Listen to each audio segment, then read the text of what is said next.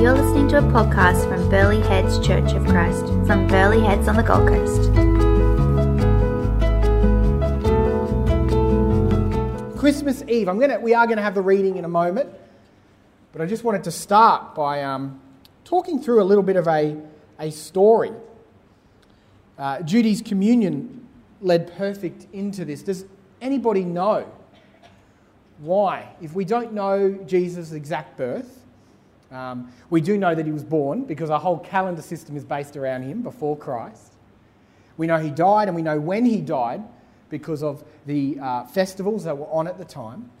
But we actually don't know the exact date of when he was born. And does anybody know why we choose the 25th or the season of December? If I was to ask individuals what they'd heard, there'd be many different stories of why we celebrate the birth of Jesus in December. But there is one particular story that, there's a couple that a lot of scholars agree are a combination of why we choose the 25th. And I was reading through them in preparation for this sermon, and one really stood out to me. It really just gave a depth to Christmas Eve, and I want to share that a little bit this morning, where we got the dates, 24th and 25th, to celebrate Jesus' birthday. And the story is actually about during the time where the Roman Empire, missionaries were going out and obviously telling people about Jesus. And some missionaries were sent to Northern Europe. And if you can imagine back then, 2,000 years ago, under Roman Empire, going to the northernest most places of Europe is not the funnest calling. I guarantee some of the people that was thinking about, where do you want me to go, God, and share the gospel? And he said, where it's really cold, a little barbaric, Roman Empire, a little scary, a little dark, I want you to go there and share the light, share the gospel. And so these northern missionaries went to Northern Europe. And it was everything they imagined. A little barbaric, as it is under the Roman Empire, dark, very cold, and really difficult. In fact, it's hard for them to find any joy in that situation, in that culture, until Winter Solace came, around December 21st, where the place seemed to have an element of joy. And of course, it was a pagan festival at the time where they would worship or pray for the sun to return. Because on the Winter Solace, it's the longest night and the shortest day. And so solace actually means the sun comes back, or the sun stands still and then returns.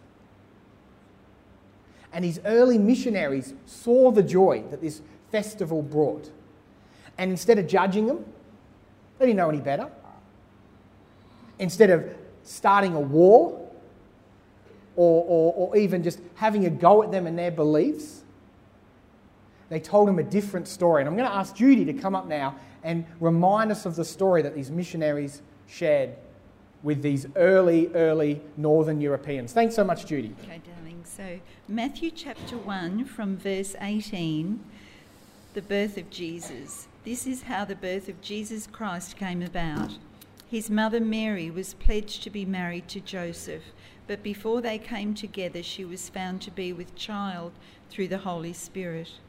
Because Joseph, her husband, was a righteous man and did not want to expose her to public disgrace, he had in mind to divorce her quietly. But after he had considered this, an angel of the Lord appeared to him in a dream and said, "Joseph, son of David, do not be afraid to take Mary home as your wife, because what is conceived in her is from the Holy Spirit. She will give birth to a son, and you are to give him the name Jesus, because he will save his people from their sins." All this took place to fulfill what the Lord had said through the prophet. The virgin will be with child and will give birth to a son, and they will call him Emmanuel, which means God with us. When Joseph woke up, he did what the angel of the Lord had commanded him and took Mary home as his wife. but he had no union with her until she gave birth to a son, and he gave him the name Jesus. Glory to God. Beautiful. Thank you, Judy. Can I just be turned up a little bit more, Lee? Just want to make sure I'm coming clearly across. They gave this account. They gave this story of Jesus being born. In the chaos, in the mess, these early missionaries shared this story of Jesus. They wouldn't have known it. They wouldn't have heard it. And they told him that after 400 years of God being silent, from the Old Testament to the New Testament, a baby had been born. Born into an extremely dark night. A messy time in history. And he was going to bring something new. He was going to bring the light. And the reason I explain this is Christmas happens every year, as it turns out. And quite often we forget how dark and how messy and how chaotic and strange the birth was and the time in which it happened.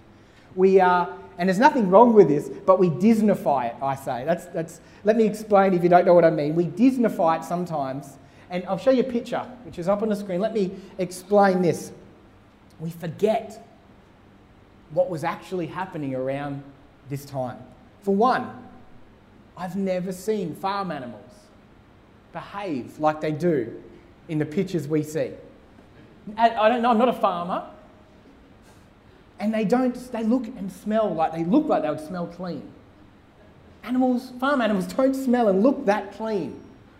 The translation for stable is the same word that actually could be cave. Could have actually been we have a cave around back which we keep animals in.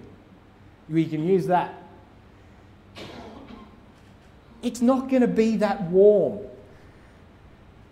It's in a cave or a stable. It always looks so cosy and warm. It wasn't warm.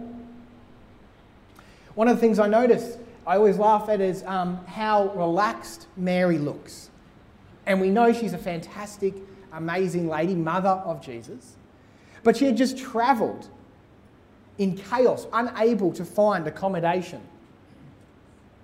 I can imagine her saying to Joseph, "Did you book it? Did you even ring ahead?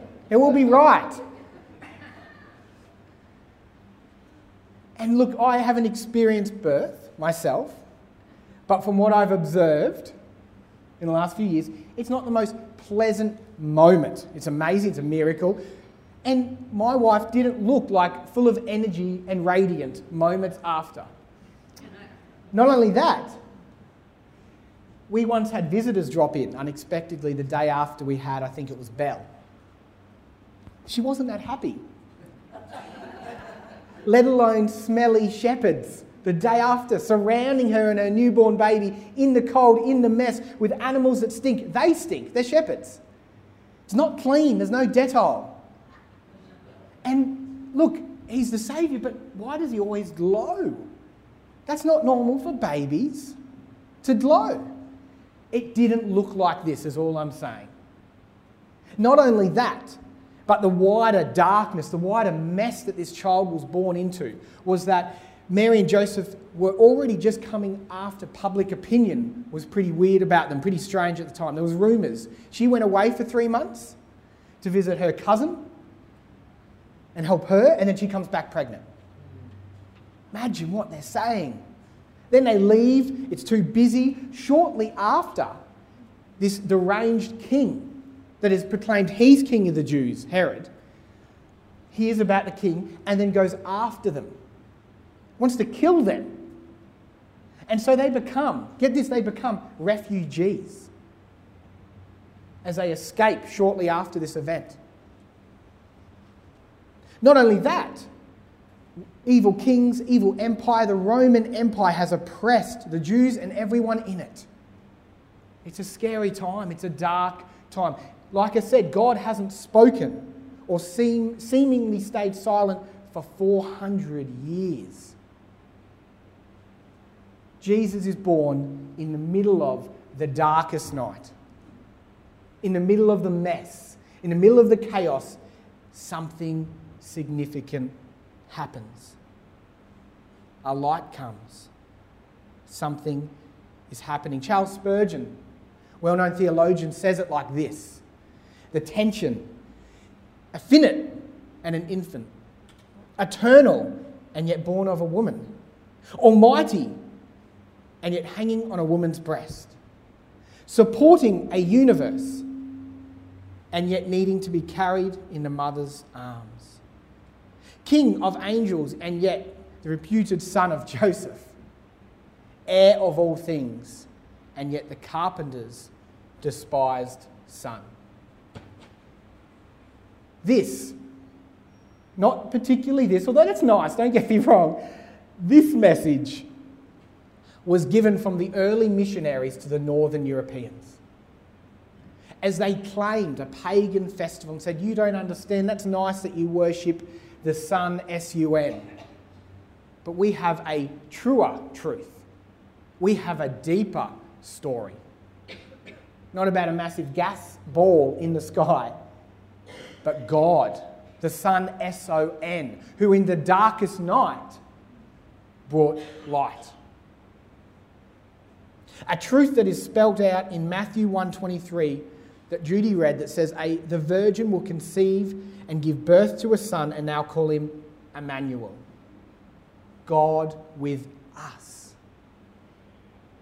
A truth that God became one of us, that God is with us. Simple but profound. As we sit on the eve of Christmas, as we reflect on our year, as we reflect on the way, reflect on this world, and it's very weird. It's been a weird year. It's been a very dark year in some places and sometimes. For some of us, it's been a very lonely and scary year. And our planet, you just have to turn on the news. It's pretty strange out there. As we reflect on the chaos and maybe the dark places in our own life, we are reminded this is exactly the place God works. In fact, so entrenched is this idea for the early Christians of the darkest night on Christmas Eve, that they would sit around as a community, the early Christians and their families, and they'd sit around and they'd read passages together. One of the passages, which Neil covered a couple of months ago, so I won't go into too much detail, but they would sit around, imagine this, gathering everybody here, all the kids in, and reading the genealogy of Jesus. Now, some of you are being very polite and thinking, that's interesting, but that's the most boring bit to read to your kids. If you haven't read it, it's fantastic. It shows you where Jesus came from. But seriously, sitting around going, come on kids, Christmas Eve, quiet. And then such and such was the son of such and such. And then such and such was the daughter of such and such. And pages and pages of that. Why did they choose to use that reading on Christmas Eve? Because as Neil explained, if you weren't here, we do podcast our sermons and go back and listen to that in depth. But the genealogy is actually rich with the people that it mentions. Let me list some of the people briefly that this verse they used to read on Christmas Eve talks about.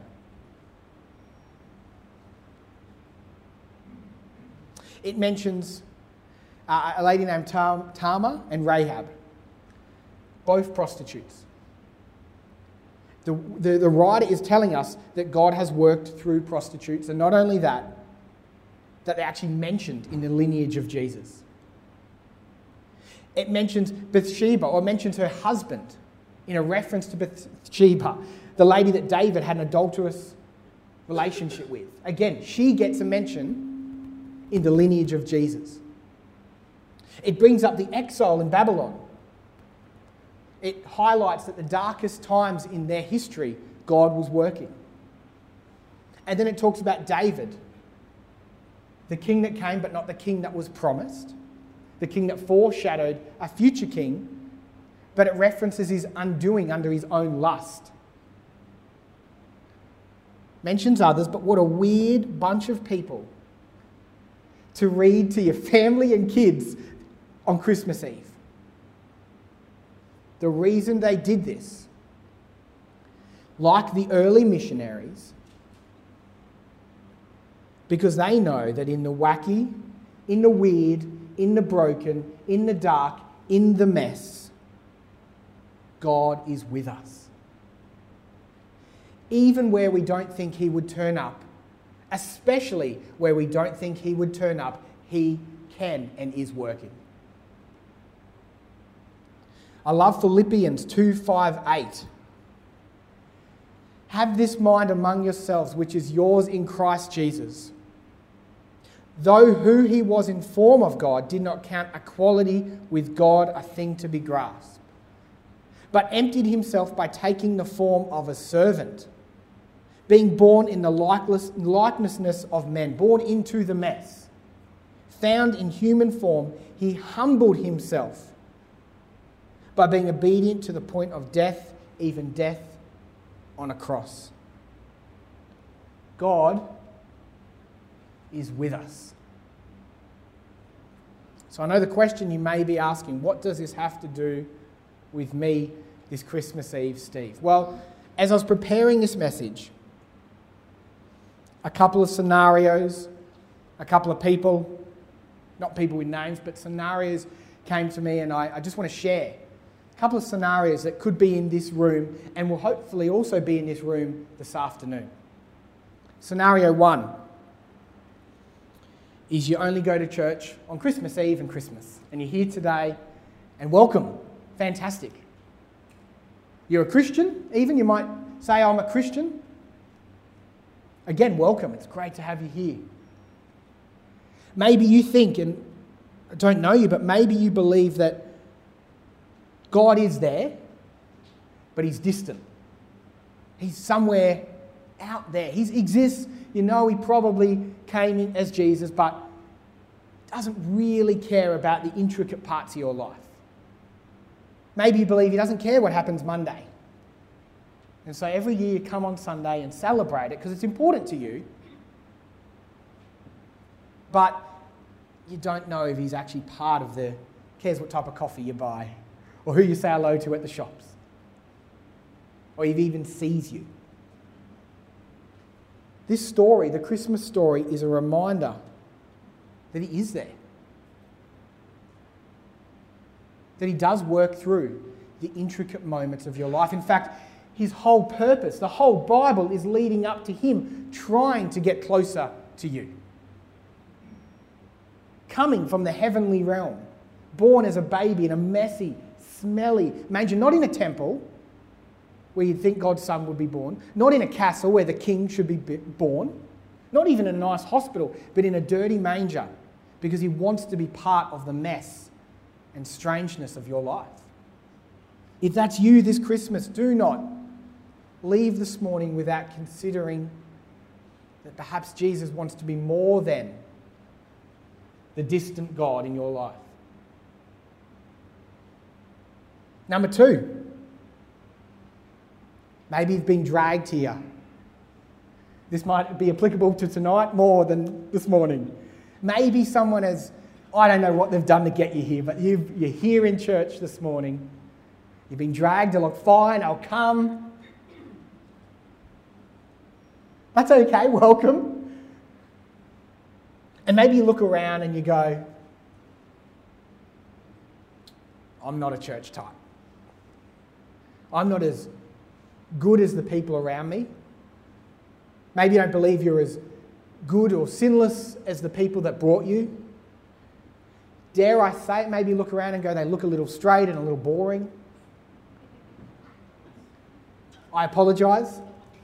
Sometimes myself and us church people can forget that we are sinners as well. Don't let us get in the way, if that's you this morning. God is bigger than that. In fact, throughout history, he uses non-churchy types all the time. Shepherds, as Neil spoke about last week. Mangers. All the time. It almost seems as he enjoys using the underdogs, the odd, the broken, the poor, the repentive sinners, the ones on their knees. We've just spoke about, if you've been with us through the Beatitudes, the poor in spirit, the persecuted. In fact, you may just be the type of person, the exact type of person that Jesus wants to work in and see come to life through him. If that's you, if that's stirring in you, even if it's not your exact story, but you relate, please, this Christmas Eve, consider that you're the exact amount of broken that Jesus would love to work in. Maybe you're a church person, which probably is more related for this morning. Maybe you're a regular church person and you come, but just like Neil finished on last week, you have areas of your life that God's not permitted into. Do you know those things when someone says to you, can I pray for you? And you say, you have in your head 3 different things. And you go, I won't mention that one. I won't mention that one. Oh, that one's a good one. I need to pray more. And we leave the other 2. Or at least that maybe might, you look at your faces, maybe that's me.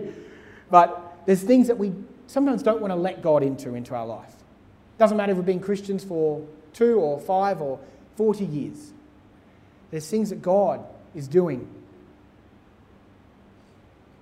The Christmas story says God wants to be a part of that too. Not just the good stuff, but the dark stuff. Give an example, because it would be unfair for me to challenge the church. For me, when been reflecting on this year, as I was writing this sermon, I thought, if I'm going to preach this, I'm going to take it on. God, what would be one of the things you'd have move in me next year? And for me, if I'm honest, it's my criticism, my critical thinking for a 31-year-old. In church world, it can be tough. The world can be tough. Australian culture is very critical. And for me, I felt like God say, lighten up. Let me carry the burden. And you could do with being a little less critical at the ripe age of 31. Don't go down this path, because if you keep going down it, you'll just be one of those cranky old ministers, which you guys don't have. So it's been fantastic. You've been blessed with not an old one, but a very joyful minister in Neil. But some churches have them. And a guy felt God say, don't go down that path. So that's me next year. I want God to work in that mess. It's not fun to say. Perhaps you have something that God wants to come into this Christmas. In the busyness, perhaps there's something God is saying, I want to work on that next year with you. Please consider that this Christmas Eve. And lastly, maybe you're sitting here and none of this applies to you. Maybe you've heard the stories every year and you know what you believe. You know Jesus and you've already experienced his light. Then let the early missionaries challenge you. We live in a world that is changing. Marin spoke a couple of weeks ago about Big W, calling their Christmas trees now, it went Xmas trees. We got rid of the Christ Mass. And now it's seasonal trees or holiday trees. And our reaction as Christians is to get them sometimes. We want to defend our Lord. But like the Northern Europeans, they don't know any better. We need to show them Jesus. We can't tell them or battle them or fight them to put the Christ in Christmas. We need to show them the Christ in Christmas. And so if none of this applies to you this morning, please be challenged this Christmas season to be the Christ in this Christmas. Show people the love. Like the early missionaries who didn't start a war over their beliefs, rather said, no, let me tell you something truer. Forget the sun, Christ is the light. And we took over their pagan holiday. We won that one back. We said, we'll claim that. And for nearly every year for the last 2,000 years, we've had Christmas. Be the Christ in Christmas this year.